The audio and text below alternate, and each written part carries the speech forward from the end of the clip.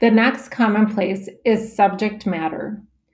Good curriculum integrates both content and method. While subject matter is the something that students learn, there exists content in all of the commonplaces.